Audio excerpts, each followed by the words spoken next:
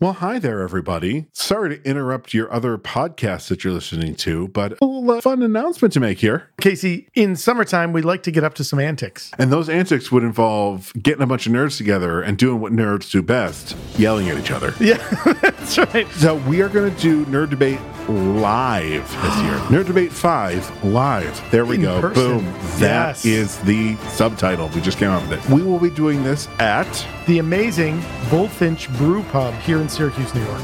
So find all the information that you need at our social media or at nightshiftradio.com. We've drank Bullfinch's beer before. Dave, the brewmaster at Bullfinch, makes amazing beers. Check out the amazing stuff that's happening in Bullfinch. You can go to bullfinchbrewpub.com. Come join us on Saturday, July the 29th at 7:30. And be sure to be ready to listen to a bunch of nerds argue with each other. Yeah. All right, we're going to leave your podcast now. Goodbye.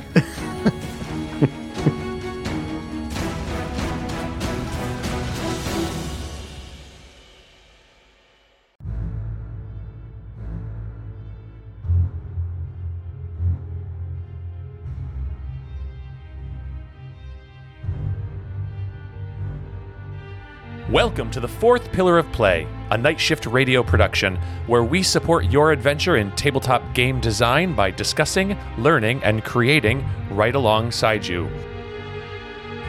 Good evening, Joshua. Hey. I don't ever call you Joshua. I'm only ever generally called Joshua when I'm in trouble. Oh. Nobody really calls. I mean, I don't necessarily object to it, but I usually say don't call me Joshua, if you expect me to answer, because I don't inherently answer to it. No. When I was in trouble, it was always my middle name. My middle name just got thrown in there. It was Talon John Larm. Oh, okay, so. Sure. Mine's too long. My whole thing is way too long, because it would be Joshua Nathaniel. So, Joshua Nathaniel Bartholomew Eddington Fitzgerald for the fourth. Right, robber baron of, I don't know, Tootsie Rolls from 1918. Well, it's the goblin at the end of the part in Candyland that you are now the. Speaking of goblins, we must have some of those in Esterok, right? I'm absolutely sure we have goblins in Esterok. In fact, one of the things that I thought about for goblins and kobolds was not only would they have some of their own civilization that came in, because if you think about it, things like goblins and kobolds probably would not end up, what's the delicate way of saying this, mixing genetically with elves and orcs and things, right? Based on sizing, but then again, halflings. I don't know. This gets into the really weird stuff, right? Well, it's the stuff that you're only going to get into if you're weird enough to get into it. I don't say weird, you really but you're getting weird if you're talking about half orc and goblin mixing. Yeah, exactly. But I like the idea that goblins were part of the crews of certain ships from certain worlds and ended up on Esterok as well. And one of the things I'm actually really looking forward to is coming up with an alternative aesthetic take on goblins. Because they've been able to essentially develop, parallel. Arguably in a world, it's our world, so I'm going to say without maybe the repression they may feel elsewhere. Exactly. So the goblins have never gone through. There was probably the holdover prejudices when everyone old became... blood. Yeah, exactly. The old blood, when everyone was locked onto the planet after the Sevenfold Storm.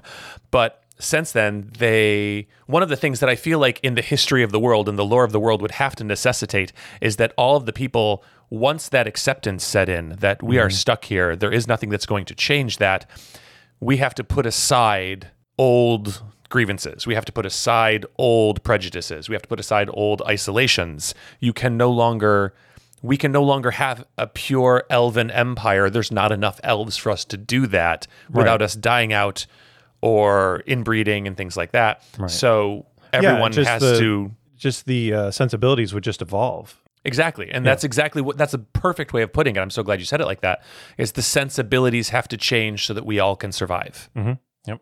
And so goblins would be part of that. They would have to develop parallel. Yeah. And I'm sure there are, just like I'm sure there's elves, and I know there's dwarves in my ideas that would have gone off on their own, and it didn't go well for them. Right. And because one of my favorite ideas I was just thinking about the other day was the idea of the dwarven isolationists who went off to form their own dwarven kingdom under a mountain and ended up merging with stone and clockwork. And so I had this idea of like a dwarf that's like missing the bottom half of its jaw and the top half of its head is melded into a giant mechanical spider, and it's just drilling and boring through rock. It doesn't even know why anymore because it was a mining tool that got merged with a dwarf at some point. Yeah. When they I've always accidentally when you say it, yeah, when they tapped into an Iliaster vein accidentally and it flooded everything, and they just became these horrific aberrant monstrosities that now just mindlessly dig around in this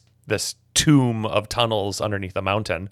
And it's funny because in some of the prep for this one too, like I think of stuff like that and I go, but this is how, so, I think we're going to have our discussion of our monster ideas later. And I kept going off in this one direction, and there's a real tendency to want to solidify what this thing is, right? Like, so you tell this great idea for the dwarves, but at the same time, we also generally push the idea that, but you could have regular dwarves. Absolutely. Right? They don't need to be these dwarves, but this is kind of like our primary flavoring. And it's funny because when I write it and when I write up something, I'm like, okay, but I almost feel like, do I have to expressly say that they are not locked into the characterization I'm providing here, or is that just going to be implied in our world? I think that when I look at some of the more modernly designed gaming materials, I see a lot of notes to DMs about how different species work in these different worlds, and I don't think there's anything wrong with having specific articulated notes to dungeon masters and players saying these are general characterizations. They are not monomyth characterizations. Right. Yeah. These are starting points. Do your own thing. Make your own different characterizations if that's what you want to do, and that's what we want to encourage. We want to create a tool and a setting to inspire creative role play. That means we're not going to lock them in. Well, if you don't play a dwarf with a Scottish accent, then you're no Esterok player. Right. That would be foolish. Okay. Yeah. But it is a thing I find myself doing. So, and I if I remember, I'll bring it up when I talk about the monster that I was doing it on. The monster you're thinking about? You're very excited about your monster, aren't you? Yeah, pretty. I mean, yes, I got two, but the one I think has more potential to be more interesting. All right. So. Well, for those of you listening at home, we are back, and we have been talking about the past week our Revergent mechanic and how that is developing and changing. In our last episode, we really, I'm sure, engaged a lot of really active listeners when we were talking about the percentile chances of different face rolls on a D12 ad nauseum.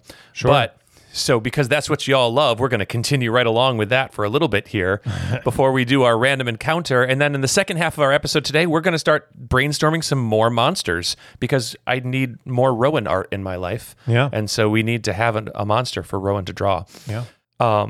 So we talked in our last episode about the Revergent mechanic, and we went through the development and the thought process in how to create a mechanic that is a slippery slope that the players then fall down towards. And we talked about how there was going to be 3 levels. The first level was going to be aesthetic.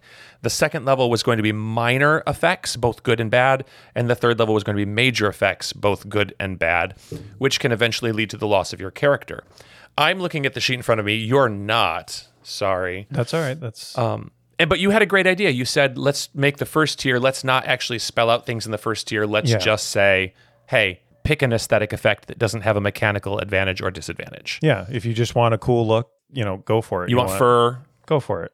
Antlers, etc. Exactly. If So you have antlers at this point, you just can't gore somebody with them. Exactly, they'll break and regrow. Right. Yep. So the first level, I made it a D4 roll, 1, 2, 3, 4, 4 different tracks: bestial, floral, mycelial, and mineral.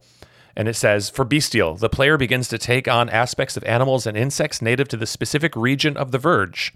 For floral, it says the player begins to take on aspects of native plant life, etc., etc. For mycelial, it says fungi and mushroom growth. And mineral, form of virgin connection to the very rocks and minerals of Esterok. Right. So that allows, I like that because it gives the tool to the player. It gives the onus on the player or the dungeon master to work together to create something cool. Maybe it is your fingernails turn into quartz. Right. It's something very small at first. I could probably admit to a little bit of an insidious thinking in a way, because it also, by letting people customize the first step and do whatever they want, Tricks them into wanting it. they will become attached to the idea, and they will probably not avoid the revergence quite as much as perhaps they would have normally. Oh, we're drawing them into our trap. Sure. Yeah. And that's that's how it would work. Like, yes. man, I really like my tiger claw. And you're like, I want it to be I want it to work. And then next thing you know, you're going, oh, what else could I do? It's once you get, you give people a little hook of actual complete freedom, and then it may actually kind of emulate the idea that, that revergence is pretty tempting. Mm-hmm. So because then it gives them a little bit of ownership of it, which is cool. So for the second tier of revergence, I did there it is. I'm going to flip my paper around here. I did boons and banes. Again, I hate the word boons and banes, but we're going to stick with it. So I don't have boons and banes for the third level, which is the serious level, but I thought maybe we could just chit-chat a little bit as we go through the list. I just had an idea. I'm just going to pause you real quick. Right, no, it's about boons and banes. Okay. So we still have a modest listenership. However, if anybody who listens to us with some regularity wants to maybe make some suggestions for boons and banes, because I know you and I have looked and tried to find something else. Something we like better, but yeah. Yeah, but we're open to suggestions. Absolutely. So, I mean, we've already received some listener feedback on things that are mostly corrections. So I want to shout out to our friend Aaron, who pointed out that I have been incorrectly calling the city of Point Reach the city of Farpoint. Which we both have. Exactly. When she texted me, I was like, what are you talking about? In my brain. And it wasn't until I looked at the map that I drew that says Point Reach right on it. And I was like, oh, I've been calling that Farpoint. The beauty of it is I'm sitting there going, what? Go to the website, dummy. It's right. Oh. And then I had to discuss with you, and I'm like, wait, we were going to go with Point Reach. And it was because we don't like how Farpoint looks written out. Right, exactly. And it's also Farpoint Station from Star Trek. Right, then there was that. Yeah. So thank you, Aaron. Which is not the best Star Trek The Next Generation episode. No, it's just the first one. It's like the first one, right? Yeah, it is. So, yeah. Again, thank you, Aaron. Thank you, Aaron. Okay, so tier 2 effects. Yes. Revergent. You've gone through. You've got a couple levels of aesthetic effects. You've maybe got some cool fur. You've got some cool antlers. Maybe you've got cat pupils. Who knows? You've got quartz fingernails. The first level, I sort of categorize these. So, wait, I'm sorry. Again. Wait, stop. I was thinking of the one beyond the last episode we did. There is a limitation to this first level, though. You couldn't put an entire animal head on yourself aesthetically. No. So it does have to be limited. Minor aesthetics. Right. Okay. Yes. Maybe we need to write a detailed sentence or two that says don't give yourself a panther head. Exactly. Or a toucan. Or maybe a squirrel head would be cool. Maybe a squirrel head would be really awesome. Said no one ever. Anyway, sorry. Moving on. So the first level of boons and banes are weapons. So these are the minor effects. You develop natural weapons using the attack action, strength or dex based. Your natural weapons deal a 1d4 of an appropriate damage. It allows you to kind of personalize it. I have claws. They do 1d4 slashing. Which is pretty standard, I believe, for claws in D&D. Yeah, right? That was sort of what I was going with. Yeah. Bane weapons. The weapon's bane would be you begin to lose familiarity with normal weapons. Anytime you roll a 1 on an attack roll, your next attack is made with disadvantage. Okay. You just sort of start to using extra corporeal tools, using swords, axes, becomes slightly more difficult. But only on a 1. I didn't want it to make it huge. Right. And is that a natural one? Or if you have if you roll a 1 with an attack roll, you crit miss, your next roll you have disadvantage. Got it. Yep. But not with your natural weapon, only with your sword. So it starts to reflect that I'm better with my claws than my sword thing. Oh, okay. That was the thinking. Yeah. No, that totally makes sense. There's going to be some of these that I'm going to read. I'm going to go, I don't know what I was thinking when I did this. Because ultimately, I'll tell you right now, I feel like this is overdeveloped. I think this is probably ultimately too complicated, but we're learning, so we're going to go with it. Yep. The second there's 12 different choices, by the way. I remember. D12. Yeah. Armor class. Your Revergent change grants you a +1 natural armor bonus to your AC. Pretty easy. Armor class, your Revergent Bane. Your Revergent changes inhibit your ability to wear armor effectively, imposing a -1 to your armor class when you wear medium or heavy armor. Sure. That makes sense, yeah. Yeah. Some of these are really easy to write. Yeah. 3, sight. That probably should be senses. There's probably something to say that to not be ableist. You gain dark vision 30 feet. If you already have dark vision, your range increases by 30 feet. Nice. The Bane. Sight. You have disadvantage on saving throws made against blinding attacks. Oh, yeah, that would make sense. Like, Superman and his adjusting to his set of new senses. Exactly. 4. Movement. You ignore difficult terrain in the wilderness. Now, that one should probably be more something about you ignore difficult terrain in the wilderness that matches your Revergent track. Okay, yeah. Something like that. The Bane. Movement. Stairs and ladders count as difficult terrain. How do stairs work? That one felt stupid, but I didn't want to impose a foot penalty on your movement. That seemed way too big. I don't know. Yeah. So you just So struggle. if you have any thoughts on that, let me know. Okay. Go ahead. 5 is stealth. You gain +2 to your stealth skill when in your natural environment. Oh, that's great. Or stealth. Bane. You make stealth checks in urban areas with disadvantage. Yeah, that makes sense. 6 is perception. You gain advantage on perception rolls in the environment that aligns with your Revergent track. Oh, yeah, that's a big one, though. Yeah, that advantage on perception is probably very powerful. Yeah. That's one of those ones where I was like, is that too strong? The Bane would be you gain disadvantage on perception rolls made in settlements, towns, and cities. Okay. I was going for that, like, oh, I'm really good in the jungle, but now you put me in a city and I don't function as well. Right. 7 is insight. You gain advantage on insight rolls against Revergent NPCs. Oh. That could also be Iliastrians and things like that. You're better at connecting with those people, but your Bane is you gain disadvantage on insight rolls made against non-Revergent NPCs. Okay, so you basically you just have to write one and then write a reverse for it. Some of them, but then like the stairs and ladders ones, there wasn't really a reverse to write. I know, stairs and shoots and ladders. So intimidation. wait, what was the stairs and ladders one? You ignore difficult terrain, Right. and then I made stairs and ladders count as difficult terrain for the Bane. Oh, okay. Got it. You ever seen like a new doggy on stairs? I have one right now. I know. How's that new puppy on the stairs? Is it hysterical? It is extremely funny. She kind of floats her back legs down. It's really... Yeah. So intimidation. You gain a bonus +2 to intimidation. Checks made against non-Revergent NPCs and creatures. Sorry, it carries over to the page. Yeah.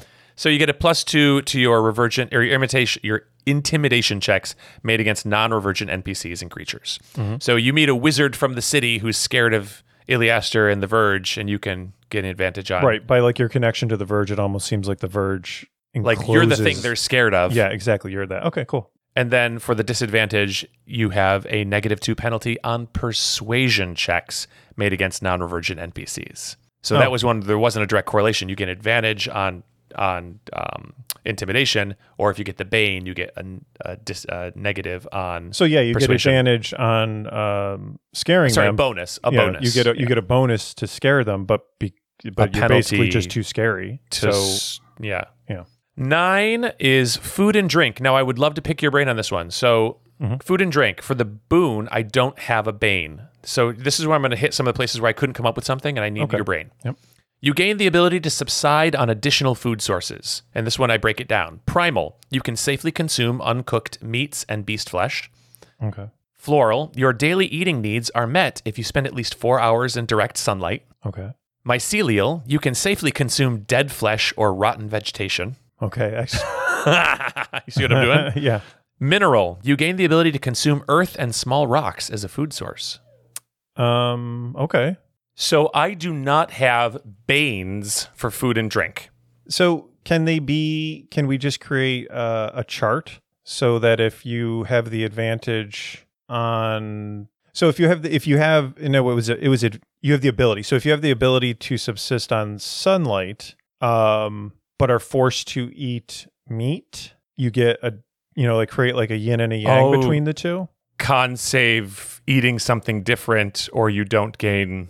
You start to suffer. Well, there's starvation effects in the Dungeon Master's Guide. Right. So that's exactly correct. Yeah. That's so we perfect. would just create like a flip for it. Yeah. So I'm going to make a note. The note says DMG and starvation. Perfect. All right. Healing. I want there to be a boon and a bane for healing. We're at level 10.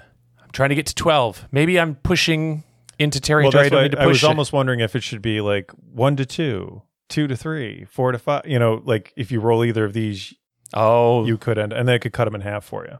Well, I can tell you that the 3 remaining are healing, Okay. environmental, or spell-like ability. Now, 12, I did like the idea of doing a spell-like ability where you get a minor, like maybe a druid craft as a cantrip. You can cast druid craft, which is basically the druid version of prestidigitation, isn't it? I'm not sure because until we start doing this, I haven't considered a druid either. We have to make them cooler. I'm going to look up the spell right now. Druid craft, pretty sure, is a cantrip. It's a cantrip, and you whispering to the spirits of nature, you create one of the following effects within range. Tiny, harmless sensory effects that predicts the weather. The effect might manifest as a golden orb for clear skies, cloud for rain, falling, snowflakes for snow, and so on. So basically, you can do the forecast graphics. Fantastic. And you can find out that it's a big touch pushing in screen. from the east shores of Esterok, we're going to have rain coming. You create small, instantaneous, harmless sensory effects such as falling leaves, puff of wind, the sound of a small animal, or the faint odor of a skunk. The effect must and I fit wonder into why 5 I've never cube. been drawn to playing a druid. Or you can instantly light or snuff out a candle, torch, or small campfire. Yeah. This is silly. That's very silly. I mean, I'm sure there are some people who can do some really cool things with it because all of these tools are only limited by your imagination. Right. It's so very by flavorful. disparaging it, I am showing my own limitations. Yeah, sure. So I'm going to do better than that. I'll think about doing that. Okay. So those are the 3 levels that I don't have anything yet. As far as healing, I wanted there to be something where like maybe you gain some additional ways of healing and then other things that might normally heal you don't heal you as well. But like taking like half healing on a potion is, I consider that a major effect, not a minor effect. Oh yeah, that's a big deal, especially because anything that touches healing is huge. Yeah, you still there? You have frozen up on me. You froze up on me. Perfect. We both froze up. Now we're good. Okay. Yeah, I know, right? So I would agree healing is a major thing. By the time you remember you have a healing potion in your inventory, and by the time you go use it, yeah, you're definitely going to have to. Healing's a tough one to touch. Yeah, healing is a tough one to touch. So then it comes down to environment. I don't like environment. I'm going to come up with something else. We should just like sit down and like write something. I don't know. Environment. When in an environment that aligns with your revergent track, comma, blank chart. I got nothing, Josh. Well, I remember the one revergent thing I had that now that the way you went through and wrote these, the one revergent thing that I had come up with, remember, was like the tremor sense, but the mycelial network type of deal. Right. I mean, that could be applied to each of them, arguably. So if you're faunal, you're able to, through local plants. Yeah, like local plants that may be growing, including mosses and things. You pick an additional, maybe that's so then maybe we keep sight and we add in other sensory inputs. Right. Because, I mean, if you're in the verge, there's going to be animals somewhere. Maybe you can help see through animals, Dar. Or you can distinguish different kinds of animal calls and know what they mean. Right. Yeah, maybe something with that. And then, again, fungus everywhere, stone everywhere. I mean, stone would be the biggest one because it's, the minerals. That's just going to be tremor. It's going to be, that'll just be regular tremor. But of course, then I had come up with the opposite of whatever benefit you got, then you would, you'd start to lose your actual vision. Like you would have disadvantage when you're using your actual eyes. You literally become Toph from Avatar: The Last Airbender. You go blind, but then you have tremor sense. Which is both great. And also Toph had some problems from time to time brought on. You can't read. Yeah, exactly. You can't read. She was usually quite. And if you have tremor sense and you're a wizard, that's really not good. Right. Yeah. Yeah. That's what I was thinking. So if you're something in that range.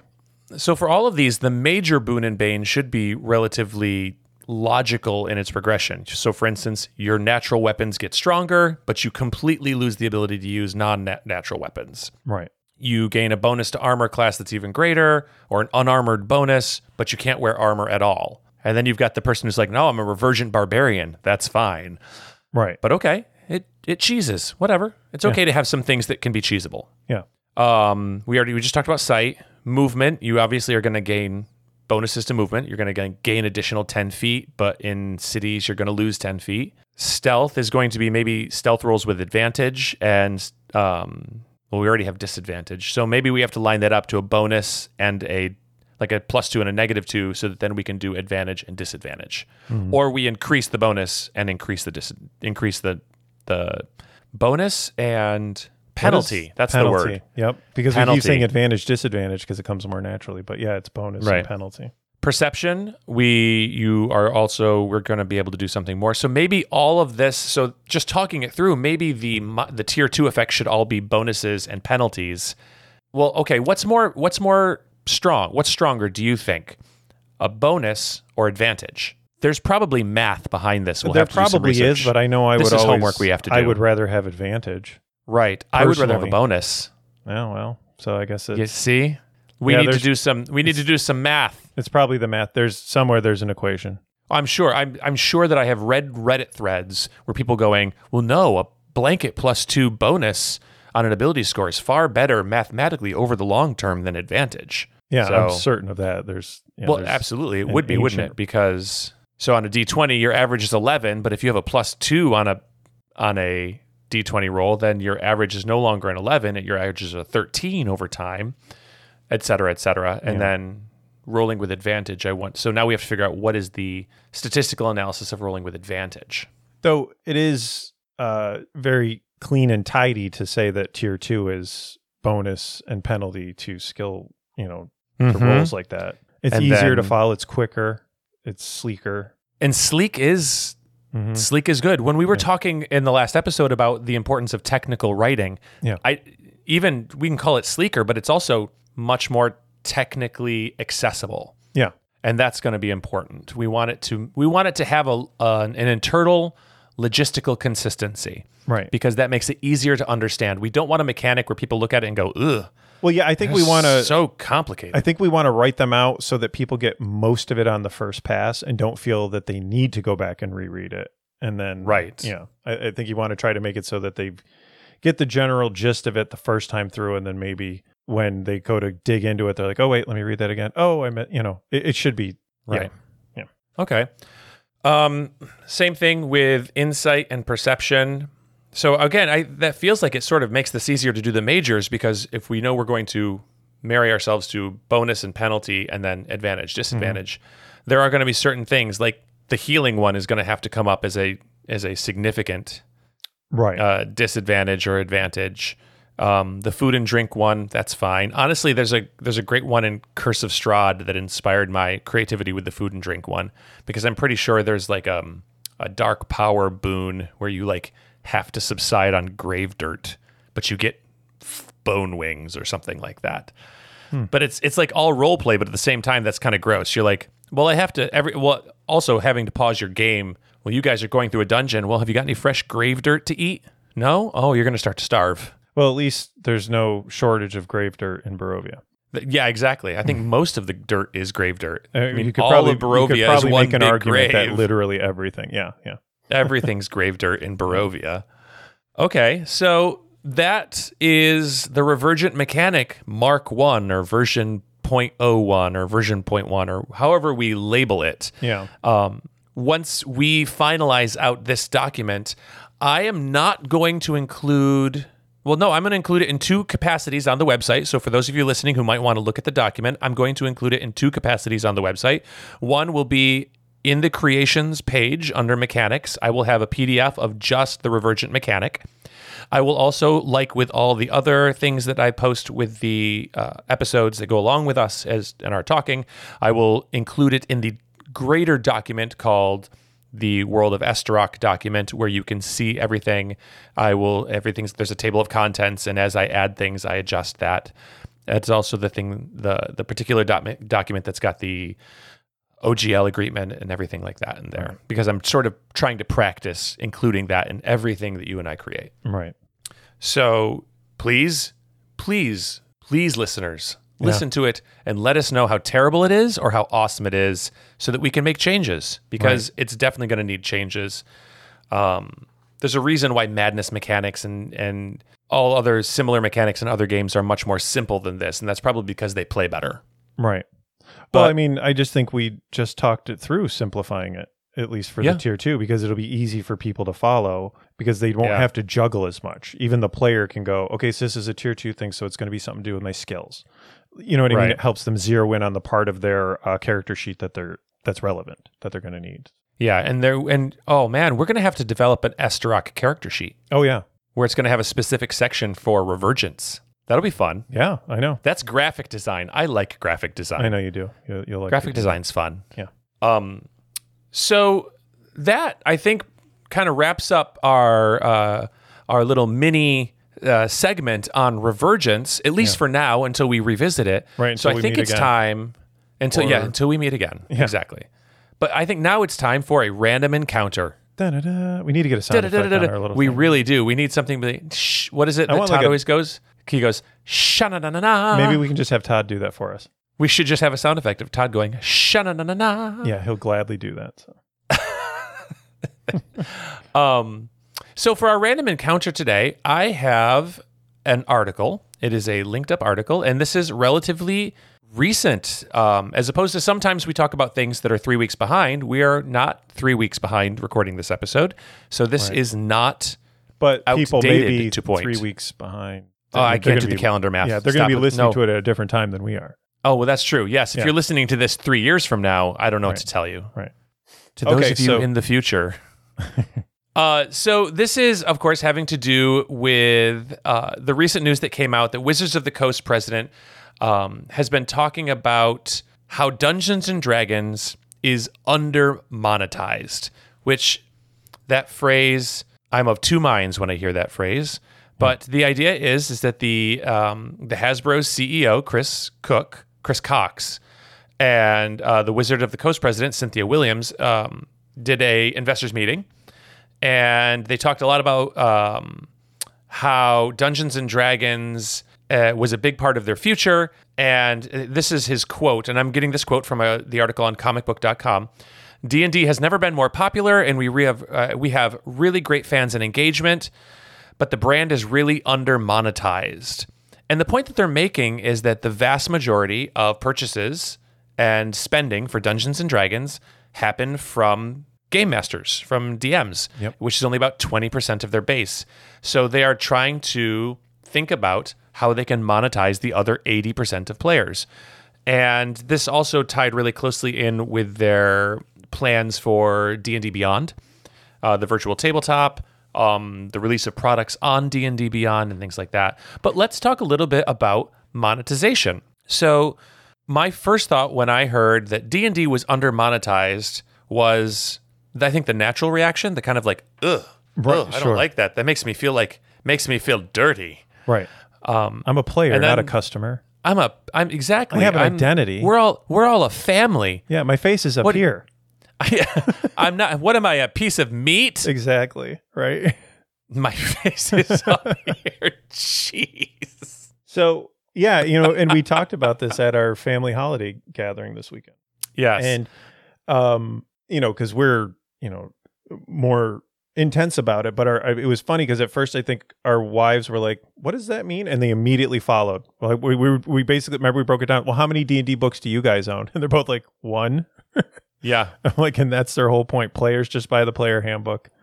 And maybe the Xanathars and maybe Atasha's. Yep. And maybe a little something because they don't need anything more. And there are hours and hours of YouTube videos beating into your head that you don't need more. All you need is that, but the Game Masters. It's the easiest game to pick up, yes. Yeah. But I have several shelves on a bookshelf. And though I haven't DM'd yet, I love the lore. So I have so many books just for the lore. That's right. You're sort of an outlier on this equation, aren't you? Because you're not actively DMing yet. Yeah. But you own a lot of books. I just have so many fond memories of sitting and reading the lore. That's why, and we've talked about this, that's why I get so skittish when it's like, well, there should only be 10% lore. I'm like, no, I hate that. Because that's why I get all these books. I love to read the little backgrounds and know those little snippets. Yeah, and I know that we reference him a lot on this show, and it's just because he happens to be one of my favorite people to listen to when it comes to other D&D podcasts. But Mike Shea on the Sly Flourish podcast, just today I was listening to his latest episode. So it was the episode from December 19th, and he's in there. He's doing a spotlight on Keith Baker. So Keith Baker, who created Eberron, but of course because he created it, Eberron is now owned by Wizards of the Coast. Yep. So when he wants to write more Eberron stuff, and this is his baby, it has to be DM's He created Guild. it. Yeah. He has to publish it on DM's Guild. So he publishes and writes books on DM's Guild for Eberron. Yeah. In that he does a lot of lore. And Mike Shea said in his podcast today, he goes, the more and more I play, I have books, like the mechanics are nice, but I want the lore. Yeah. Like he makes a point of talking about how he prefers the lore nowadays to the mechanics, which made me feel good. Yeah. I was like, well, it slows the process down. Okay, so if you don't have the lore to me, and if you don't take the time to add that in, then it's just a board game. And there's a lot of great board games. Sure, board games are fun. If you strip it down to the mechanics, then it's not what I think of when I think of D&D anymore. D&D is a cooperative storytelling game. Yep. So there has to be material to help you tell the story. A story needs a setting. Right. It needs all characters. You have to have lore.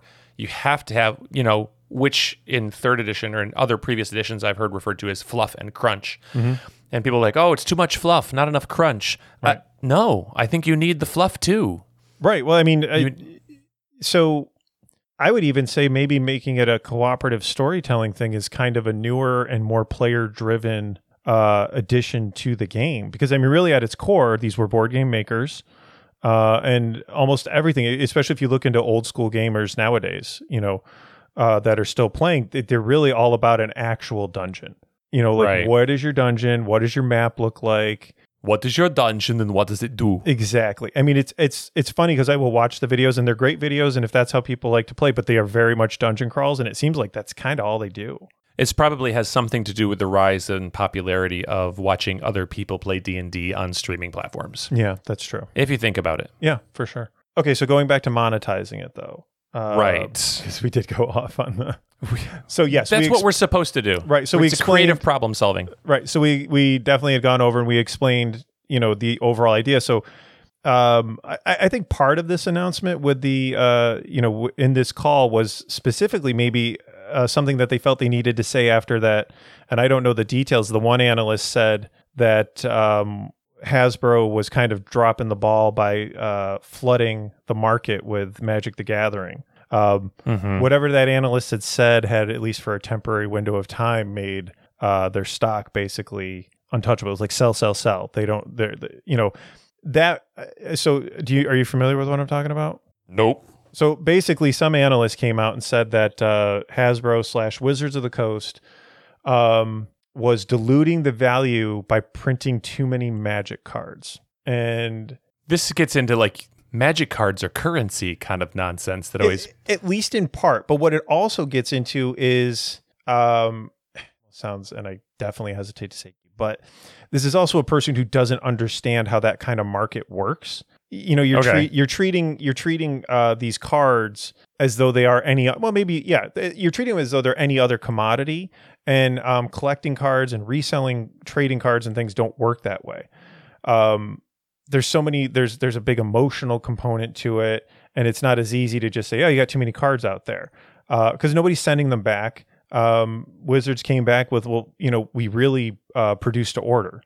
If I recall, they're basically like, if we have a lot of cards, it's because they're asking for a lot of cards. And the secondary market gets flooded with extra cards.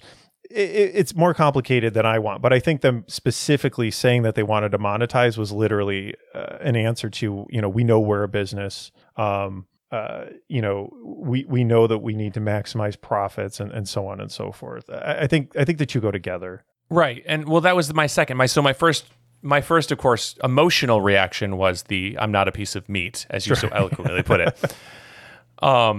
My thought, when I took a breath and a thought and stepped back a second, I was like, well, they're a business.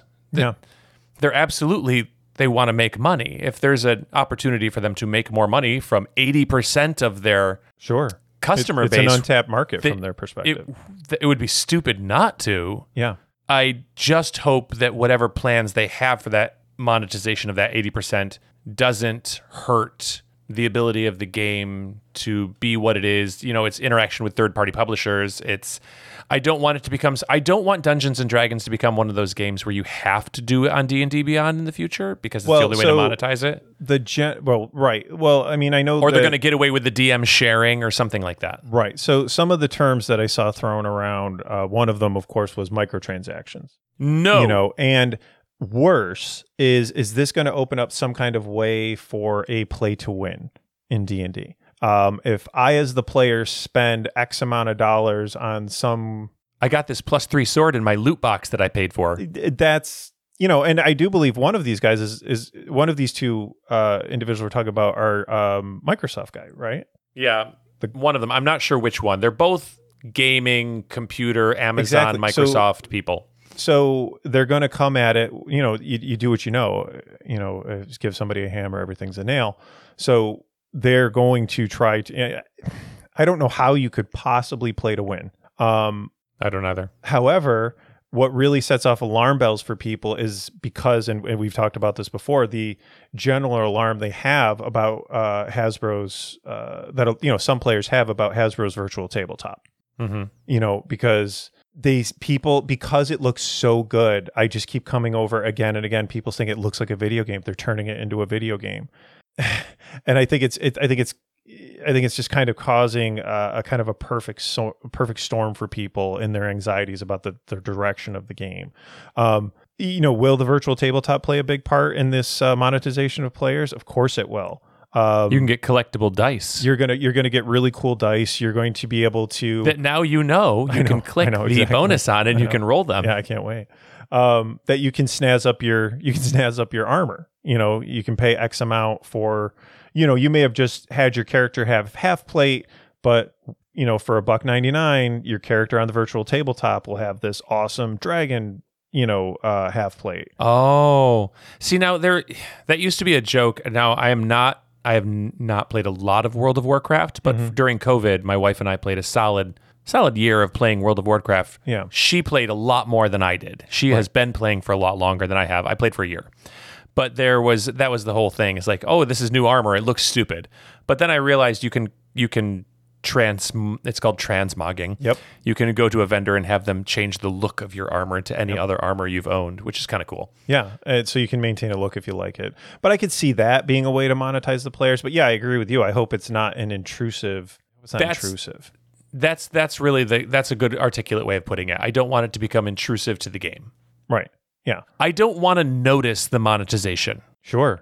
I mean, if there's a way for it to happen without me noticing it's happening. Right. Yeah. And it's like when you watch a movie, I would rather. Sounds awful. Yeah, but I know.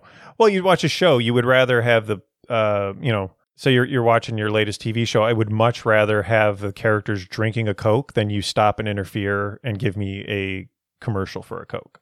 Oh, and that became a thing too for a while. I still remember Heroes. It's my new Nissan Versa. Yeah, my new Nissan Versa. Yeah, they got very excited. Yes. Yeah, exactly. And so they did it, and all the USA shows did that a lot too. Like, well, I've got the new adaptive cruise control. It's great. I can follow my spy target without even trying. So it's which do you prefer? Do you want a full stop or? See, because that's another thing a virtual tabletop could do. You could be playing along, chugging along, and then maybe it randomly inserts a commercial that takes over the virtual tabletop. Oh, yeah. So, it could go numerous ways.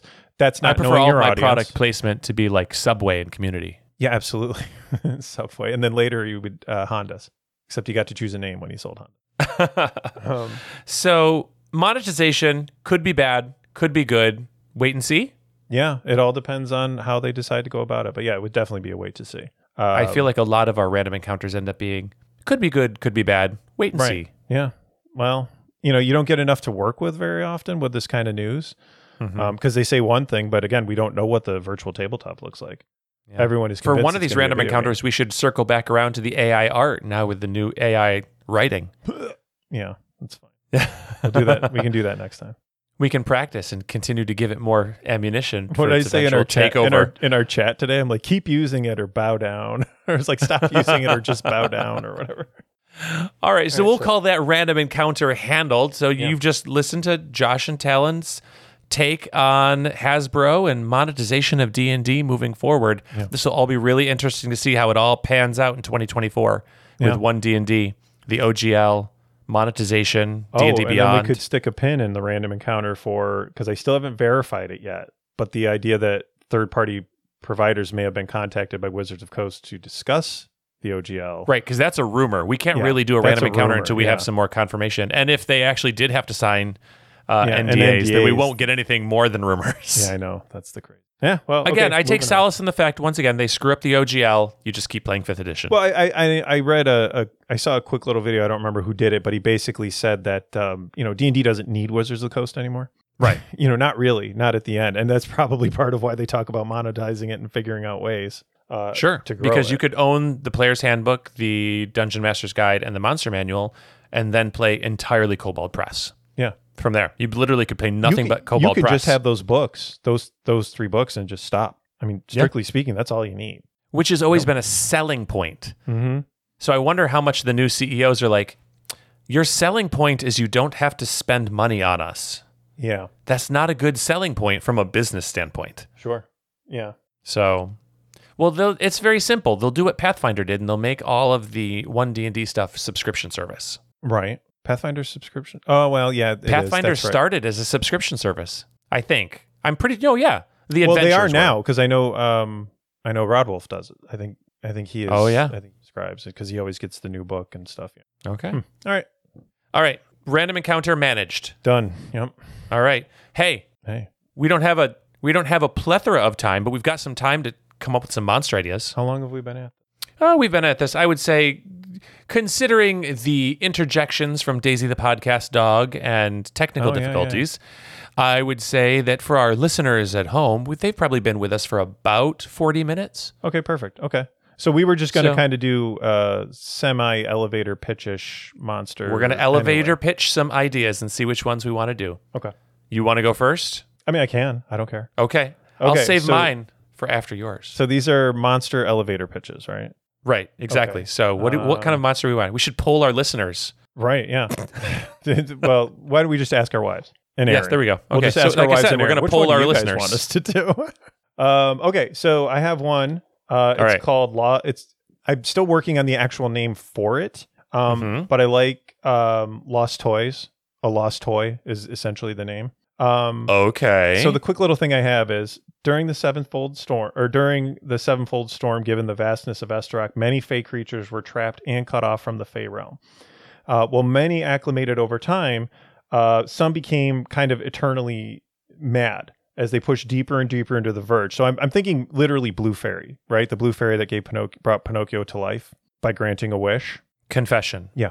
I've never seen Pinocchio. Okay, so either way, a fairy basically grants grants Geppetto's life and makes Pinocchio come to life. Okay. And then he has to go through his adventures to become a real boy. But that's Okay. kind of where it stops. So basically, some of these fairies were here. Some of them, the ones that pushed deeper into the verge, basically kind of went mad. So there are these mad fairies that kind of they kind of got by making deals and wishes with mortals and things like this. There's some. Over time, though, the fairies grew more and more out of touch with reality, right? Because the deeper in the verge they went. Well, likewise, deeper into the verge went various settlers, adventurers, trying to push deeper into the verge and try to eke out more life within the verge. And consequently, a lot of lives would be lost. But along with those lives would be things. Dolls, action figures, any kind of toy, religious totems even, right? Like a statue or something. Okay. But what I'm now calling mad fairies, because it's kind of fun. So like when a mad it works fairy... as a shorthand for it. Yeah. Yeah. When mad fairies stumble upon, in their wanderings, should they come... Because these are pretty rare things in my mind. Okay. When they stumble upon lost things that are overgrown by the verge, sometimes they fulfill this urge to grant a wish. And so they come across the doll, they may just give it life through a wish. Oh, see, this is not going where I thought it was going. I Yeah. was somehow thinking the mad fairies were going to end up in the dolls. I No, tried to separate the two, Okay. but I was just like, no, the fairies, the mad fairies have to be a part of it. So basically they grant the wish and bring this thing to life, but without the wisher, it has no real direction. So it in and of itself is an animated, often, but not limited to, a mad, unhinged doll or so it whatever. creates Whatever the has. trauma. A traumatized fey creature creates a traumatized anthropomorphic object, And then so you kind of end up with you can be whatever you want. It could be a Chucky. and a empowered by the Verge or Iliaster, Right. and the magic that suffuses the world. Mm-hmm. Their power. So I would imagine, first of all, I like this. It's a twofer. Yeah. It's a twofer. Two monsters for the price of one. Right. You have your mad fairies, Yeah. mad fae, whatever you want to call them. Yeah. I imagine them being pretty high level. That was my Pretty thinking, powerful. and rare. Obviously super everything rare. is about rarity because of So you Go ahead. No, go ahead. Well, I mean, they lose it because they're so deep in the verge. They already cut off from Fae. I have a real, and I can also confess that I have a real, I guess, to the things that got cut off from their other realms, really struggling with it. It's one of my favorite parts about this. Yeah. Like, remember I sent you the thing because my wife had said the thing about the elementals. I just like the idea of elementals being cut off from the elemental plane and kind of just changing them into something else, not being able to go back to their home in their cases, because there's like an eternalness to the Fae. There's an eternalness to these. So I had an idea about Fae. Again, that same idea, the cosmically locked. I was trying to think of like, what are the implications of that? And one of my things was that Fae, so in the Fae realm, in standard Dungeons and Dragons, you have the Seelie Court and the Unseelie Court.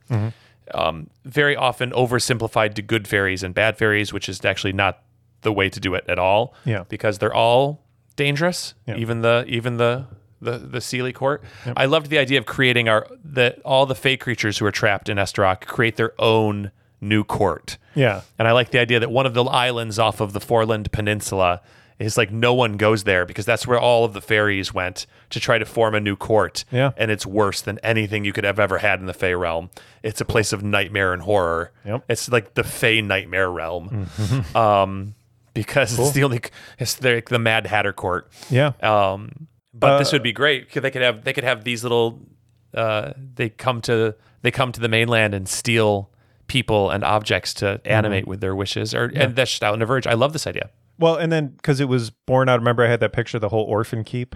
Oh, yes. That originally spun off of that because that's maybe for another time. But yeah, so it spun out of that. The idea that there's, I don't know. I just like the idea of it. So I just like the idea that then as a DM, you can, or GM, whichever we're using, you can create. DM for discussion, GM for published products as per the OGL. Okay, so back and forth.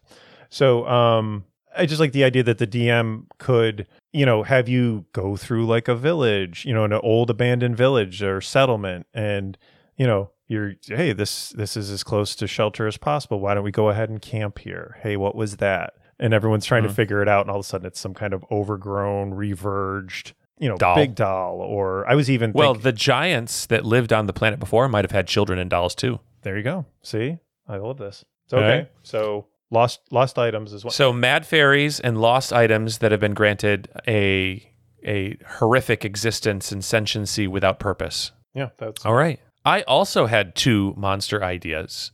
My first monster idea was when we talked about the idea of Verge Wardens needing a mount. And the idea, for right now, I've gone through several different iterations of a name because I get stuck on that before I can create. I need a name and a visual. That's an episode 0 warning. I know, right? It was like the names are going to be the worst. The worst. So I think I've called it like a Talon Lynx because I was like, I could work in my own name only with one L. But right now I'm calling it a Horn Cat, not a Horny Cat. Horn Cat. Okay. The minute I said it, I was like Horn Cat. Oh, it's going to become the Horny Cat. Yeah. But it is. It is a. Okay, go ahead. There may be. Let's go back to the horn because my dog Miranda must be home, so the dog started going crazy. I couldn't hear them at all. Okay, but I thought I saw my mic responding. I'm sorry. Oh, that's all right. So my first idea for the monster is the Horn Cat. Yep. The Horn Cat is a overgrown jungle cat that is very, very dangerous, but with the proper training and skill can be also domesticated into a mount. Not domesticated because nothing from the Verge is ever domesticated. Right. But it won't kill you outright and it can be used as a mount by Verge Wardens. I imagine the Horn Cat as a wild cat. I like to imagine that it's got basically like rhinoceros horns growing out of its joints. So it's got at its elbows and its shoulders, it's got natural horn weapons. It's a cat with a rhinoceros horn, and maybe some like thick keratin, like dreadlock style hairs for its mane, and then rhinoceros horns, and then I do imagine that it does have its cat paws with just slightly long enough cat toes to be slightly uncomfortable because that's how it grips and climbs and everything. I don't want it to have hands. That would be uncanny valley, but right. But even just you see the cat with the every once in a while you come across those cats that have like the dew toe or whatever. Yeah, almost called. like the dew toe, but like make it prehensile so they can grab. That can grab around and give them that extra grip and manipulation. I thought, the Horn Cat was my first Which idea. I know I love because that's Battle Cat to me. It's Battle Cat from He-Man, right? Yep. My second idea was a Revergent monster. And imagine, if you will, you are venturing out into the Verge, exploring for ancient ruins, what have you. And you hear a chittering from the trees. And as you look up, you see a man-sized creature clinging with multiple arms, in between which are connected shreds of flesh that appear to be like torn multiple times and healed and torn and scarred up. The air around them shimmers with a prismatic aura that seems to warp everything that they hang on to, and their face is that of a squirrel with with fangs and fiery eyes. I want to make a horror squirrel so I can have a squirrel so everyone can get off my case about not liking squirrels. Okay. I like squirrels perfectly fine in the real world. I think they're cute, but I want maybe a horror squirrel. And I like the idea, by the way, I was thinking about Revergent monsters as having like an aura, a prismatic aura that's like a multicolored distortion aura. Like as they climb something, maybe when they like climb a tree, it leaves behind a distortion in the bark. And that's how you can see if there's been Revergent monsters nearby. Oh, look, the bark on this tree is twisted and has been turned into different colors. That's the mark of something Revergent coming through. Oh, that's cool. Because it literally warps. Oh, look, this victim's been killed, but his bones have been like molten and reformed in different shapes. Yeah, that would be like, cool. Yeah. So like he's permanently, these can't have all been, deformed in this way. Mm-hmm. They must have been killed by a Revergent monster. Yeah, this corpse is half melted with the stone behind it because it got pounced on by something Revergent and it literally like melted him into the stones. Yeah, that'd be cool. Yeah, so they have like great. that aura around them. So I have a Revergent demon squirrel that's very large. Yep. Which that's just my working idea. Revergent demon squirrel. Okay. Revergent demon squirrel. Yeah. Or horny battle cat. Horny battle cat. That's the name. At least that name's been chosen. You have creepy dolls. Yep. And the mad blue fairy. Yep. Oh, I also had my hive wolves. Oh yes, the hive wolves, them. which was inspired by one of the things I think we should do is we should do an episode where we just do we're going to do a quick monster design based on a piece of fantasy art we found online. We'll pull something off of Twitter or whatever. We'll pull the art, we'll design the monster, and we'll fire it back out, and we'll tag the artist and say, hey, we were inspired by your art. Here's a stat block. Yeah, because I saw that one picture. I can save the hive wolf. I want to flesh it out anyway. I had a different idea for it, but... Okay. So that's 4 different monster ideas. Yep. Which one do you think we should do? Or should we surprise our listeners at our next episode with which one we're going to design? I mean, honestly, I think all of them will be fun. Maybe do we roll a D4 on during recording or even now? Do you want to do it right now? Sure. Do you have your little D? I'm sure you have them with you, right? You can tell Google to roll a D4. Oh, that's right.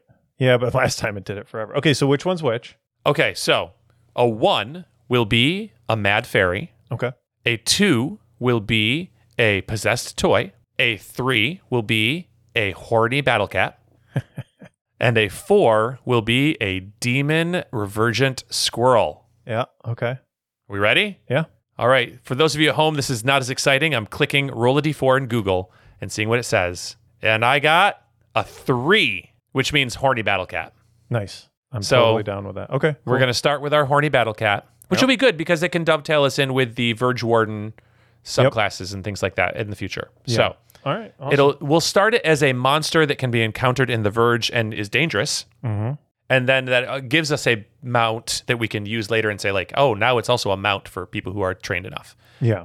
So we'll start with our horn cat. I should stop calling it the horny battle cat. Right. I don't want to mess with our rating. Well, because I'm already thinking too, it actually would make sense if these things could move through the trees that it has a dangerous face because it's going to kind of lead and cut its way through vegetation and exactly. Cool. It's got a horn. It's got like, I don't know. I like the idea of like it's not. I don't want it to look like necessarily like a cat. I maybe like like I picture like popular art of a Wendigo where it's like that elongated deer like but monstrous face. Yeah, we'll look at some fantasy art and we'll tag some fantasy art that might inspire us. Yeah, but it's gonna be our battle cat and our primary our primary feral cat of the Verge. Yeah, that'd be awesome. All right, so Horncat, that's on the docket for next episode. All right. But I do think that brings us to the end of our time, because I think about this now, we should be running about 55 minutes an hour. Which is our sweet spot. It's our sweet spot, absolutely. So, and that, friends, is all of our time for today. Yep. Thank you again for listening and supporting the show. For more information or to peruse the latest drafts of our creation, visit our website at www.fourthpillarofplay, all spelled out, where you can also like, follow, or message us on Twitter or Instagram. Thank you so much, everyone. We look forward to creating more with you. All right, bye-bye, everyone. Bye.